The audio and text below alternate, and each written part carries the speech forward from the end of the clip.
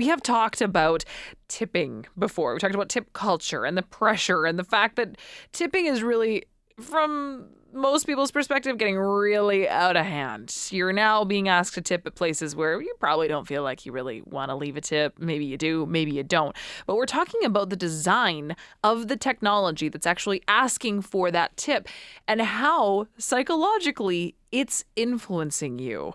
We're going to get into it right now with our guest, who's an associate professor in the Faculty of Information at the University of Toronto and is right now a visiting associate professor in the School of Information at the University of British Columbia. He studies user experience design. Olivier St-Cyr is joining us. Olivier, thank you so much for making the time. Really appreciate getting your insight on this. Thank you. Good afternoon, and thanks for having me on the show. I think this is so interesting to dive into. When you talk about user experience design, the ways that we are influenced without even realizing that we're being influenced, there are a couple different aspects to this. So there's a psychological aspect, Olivier, and a design aspect. Let's start with the psychological one. We are creatures that feel, maybe a little bit of pressure. We want to prove ourselves and not appear cheap, right? Is that what goes into the psychological component of this? Yeah, absolutely. And it comes from again, psychologists have been studying this for quite a number of years, but it comes from a bias which is called social desirability. So when we are sort of with other people or in a context where there are other people that are present, we want to kind of look good, right? We don't want to look socially undesirable.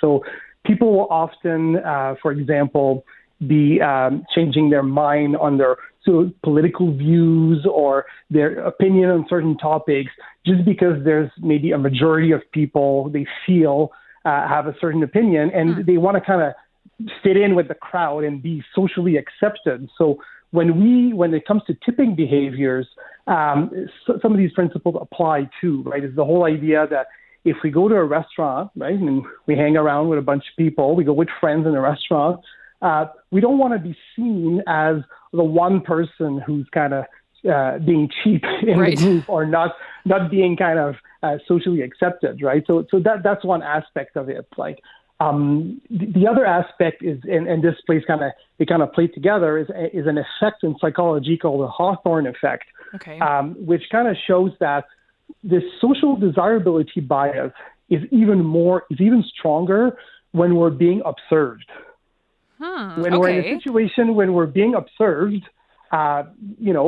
people tend to even want to fit even more with the norms or with the practice that are sort of socially desirable. So, and we know kind of tipping is more and more in the tipping industry, we are being observed because, as you just mentioned before in your introduction remarks, a lot of tips is now being asked in situation where it was not pre-pandemic. And yet you're always being observed in those situations, whether it's a server bringing something to your table or whether it's someone standing across from a counter from you. So you're being watched. Right. So when you were paying cash before, potentially, the server would bring you the bill with a little folder and, the server would walk away and have some time. You would have some time to look at the bill, figure out how much tip you want to give. You'd put the cash in that little black folder and you fold it with the copy of the bill. And later on, the server would come and pick up that folder and get the price for the meal plus the tip.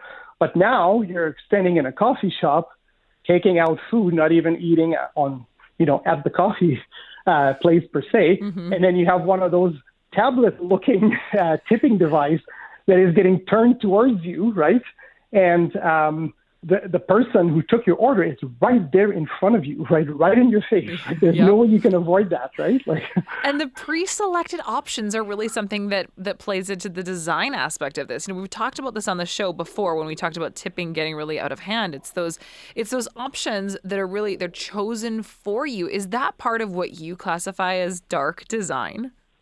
Yes, it is a part of dark design. Dark design is a series of design patterns that are meant to trick users into getting into certain behaviors. For example, many of your listeners have probably experienced in the past how easy it is to open an account on certain websites, but how hard it is to close that account because there are multiple steps involved. And we know that when there are multiple steps involved, users are likely to give up, right? So that's an example of a dark design. But in case of tipping, it is really a dark design pattern that we call pre-selection. So pre-selection is trying to show the users some selections that are made for them in order to influence their decision making and kind of discourage them to explore other options, either by not putting these options visible on the display or by putting them visible but in a much more smaller text or button size, or so that you by default you will go with the pre-selected option. Right, because it's more steps then to try to navigate away from having to go to a different price option that you'd like to pay and then selecting 0 and then going back to the original ask of do you approve of this purchase. It's easier to just press one button and agree to that tip.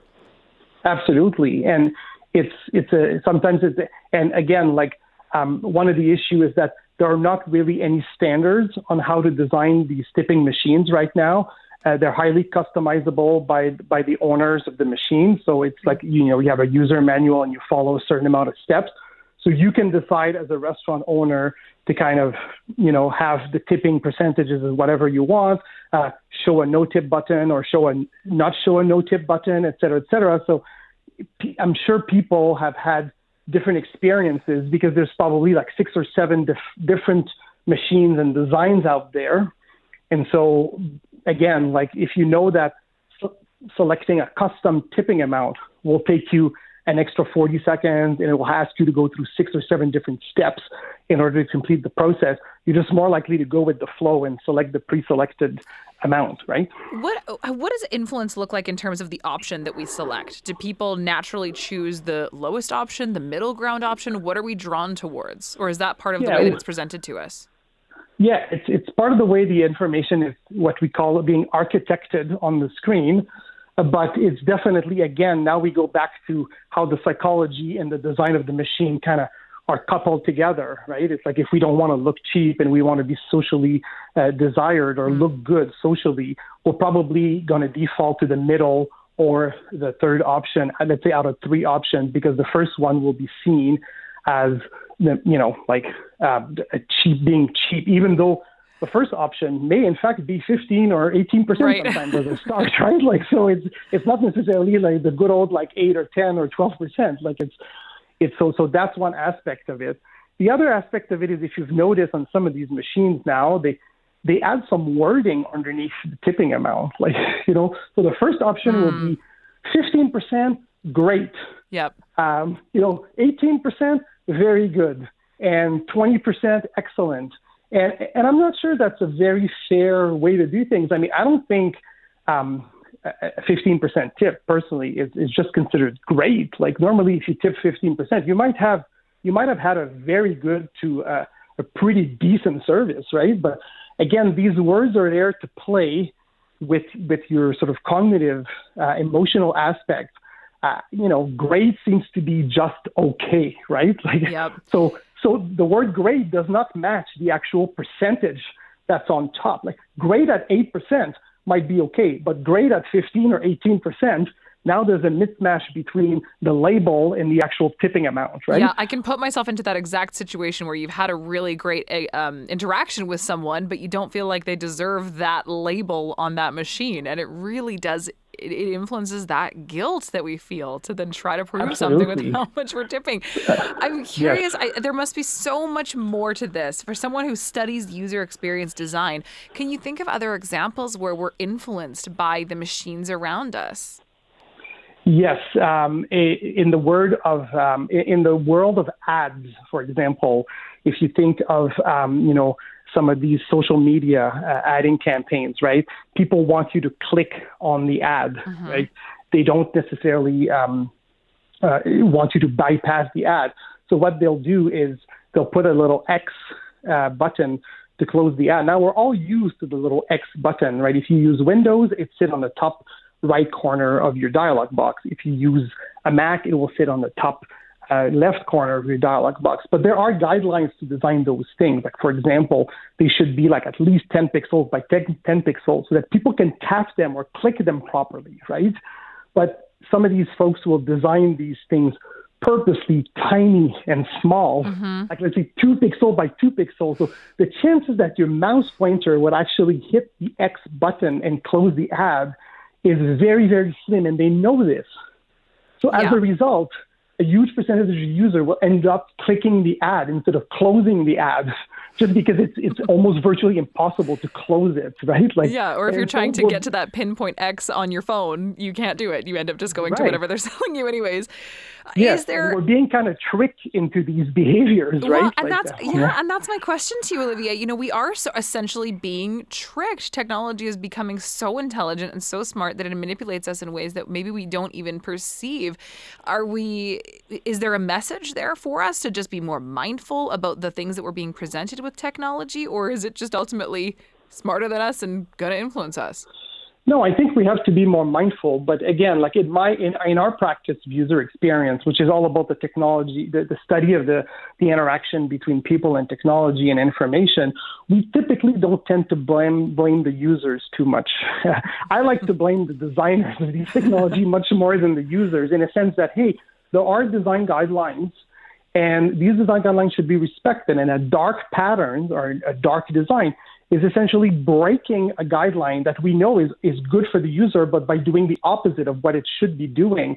And these are intentional decisions, so we have to be very conscious of this. Like, these designers are making these intentional decisions. So it raises a question about what ethical design is about, right? And should we have some protection as consumers about ethical design? So right now, for example, in Europe, they're talking about, like, it should be just as easy as subscribe to something as it is to unsubscribe to something. So they're trying to pass a legislation to make subscribing and unsubscribing the same process. If you can subscribe with one click, you should be able to unsubscribe with one click. But we know that's not always the case, right? We know unsubscribing is sometimes way more difficult than subscribing to something. Yeah, likely all of us have experienced that to some extent. Right. So it's like the designers have the moral responsibility and the ethical responsibility to avoid these patterns. But obviously, we can get into a huge discussion here, but this is conflicting, obviously, with like business goals and people wanting to make money and people like, again, I'm trying to solve the problem here today. I'm just saying that, if you're an advertiser, your goal is to get people to click to your ad, right, in your ad. But I think you should do it more in an ethical way than an unethical way, because this could backfire. And in the tipping industry, this is what's happening right now, right? Like, people are starting to comment on places that are asking for too much tips, or or if that restaurant or business has established the base tip amount as 30%, are you just going to then just pick zero because you feel like that's just something that you cannot be influenced to do? I think this is so interesting to think about and to look into. Olivier, I want to get into a deeper discussion with you another day. That's all the time that we do have. All good. Really appreciate your insight. Thank you so much for having me on the show, and have a great day. Take care. You too. Olivier St-Cyr is an associate professor in the Faculty of Information at the University of Toronto and is a visiting associate professor at the School of Information at the University of British Columbia. Studies user experience design and the way that technology influences us in ways that we don't even realize.